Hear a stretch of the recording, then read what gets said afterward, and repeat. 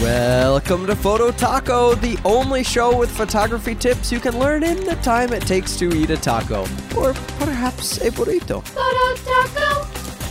Welcome to another episode of Photo Taco. Thank you so much for your download. Please help me spread the word. Share this with other photographers.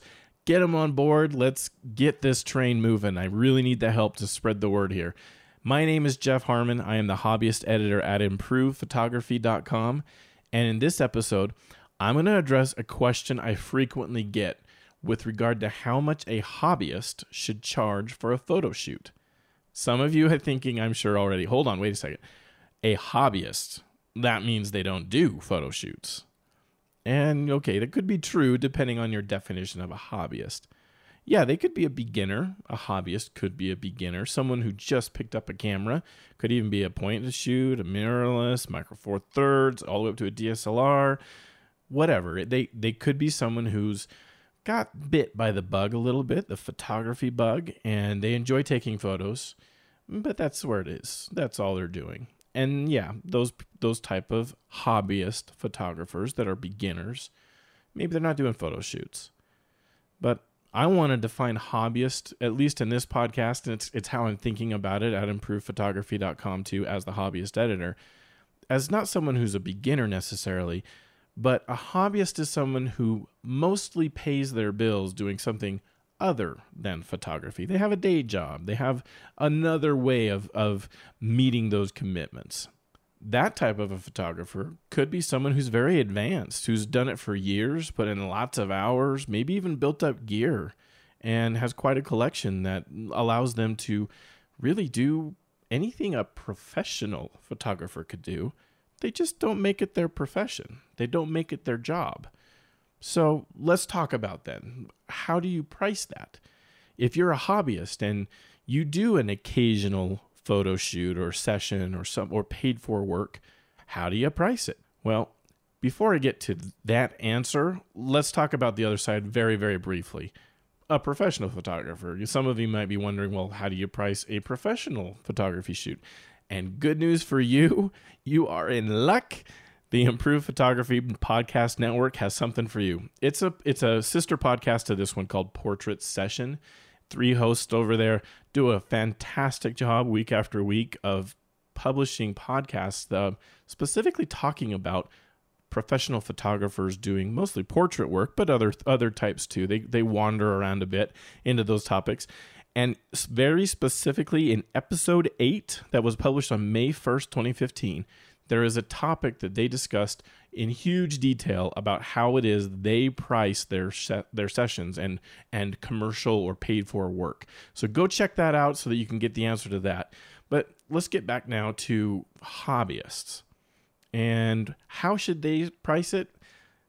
It depends. Ugh, I hate it when people say that.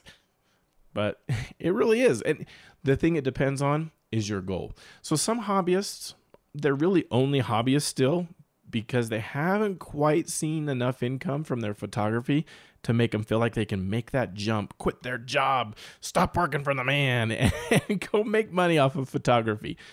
So for them, they really have to consider like everything: rent, mortgage, gear, training, insurance, cell phone, list goes on and on and on. You have to put all of that into perspective to see if you can finally make that leap to quitting that job and going photography full time. To help you with that analysis, there's a really good calculator tool from NPPA. And if you go to nppa.org/calculator, there's a really good form. It has lots of different topics that you need to consider, especially the expense side of the equation, because there's a lot of stuff that you're doing now with your regular normal job that it's hard to make the transition and think of everything. So, go check out that tool. And if that's your goal, if the thing that you want to do is make enough money off of your hobbyist sessions that you can finally see how you can make it without it being a hobby anymore and making it professional, then that gives you an idea and you can go work on that. But then there's still hobbyists like me who are currently not looking to make their photography passion into their profession. I do an occasional paid photo shoot. And I do it mostly because, like any other photographer, I want to improve my gear. I still don't have the high quality lenses that I really want to get to make those high quality shots. So doing paid shoots occasionally helps me get a little bit extra cash to get there. But it's also somewhat because I feel like I am helping people around me. People have seen my photos, my landscapes, and some of the work I've done. And so they'll inquire and they'll say, hey, how much would you charge to come shoot my family? And so I need an answer to that. I need to know what I would tell them. And here's the recommendation I have. So here's the meat of the podcast. I would recommend that you have to consider 3 things. The first, you got to do a little bit of legwork, a little research in your market, your area. Find out what the professionals doing professional photo shoots, especially portraits, families, whatever it is that you're being asked to provide a service for. Go find out what they're charging. And you, at the same time, you also need to compare your work to theirs. Kind of see, is it really good enough that I could even come close to charging what they're charging? And at least you get a kind of an idea of the ballpark. Make sure you're inside the ballpark and not something just outrageous.